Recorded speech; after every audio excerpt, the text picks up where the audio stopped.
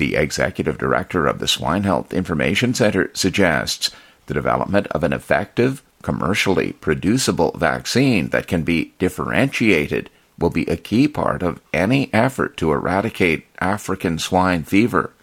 I'm Bruce Cochran, and this is Farmscape, produced on behalf of North America's pork producers.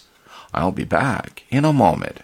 For computer data file recovery and repair, visit filerepair.net. That's www.filerepair.net to rescue your data. Results guaranteed. The Swine Health Information Center's January Global Swine Disease Surveillance Report indicates African swine fever has broken in Czechoslovakia and continues to move in Poland and Germany, and is still present in the Western Hemisphere in the Dominican Republic and Haiti on the island of Hispaniola.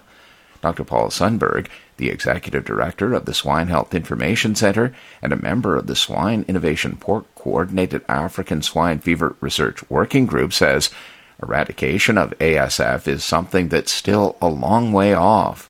One of the very big challenges that we have is still not having a commercially producible vaccine that is effective, it's safe, as well as a vaccinated pig could be differentiated from a pig that had a wild virus infection.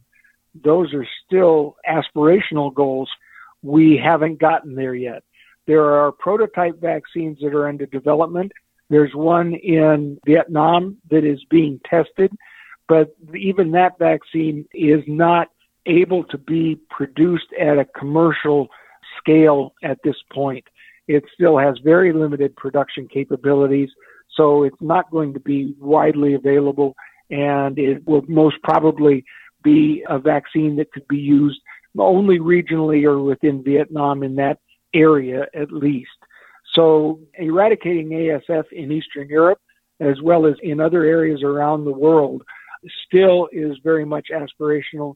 It still is of high interest, but I think we're a long ways away from that. Meanwhile, Dr. Sundberg suggests pork producers in North America need to do everything they can to keep ASF off of their farms in the event the virus does get into North America. For more, visit farmscape.ca. I'm Bruce Cochran.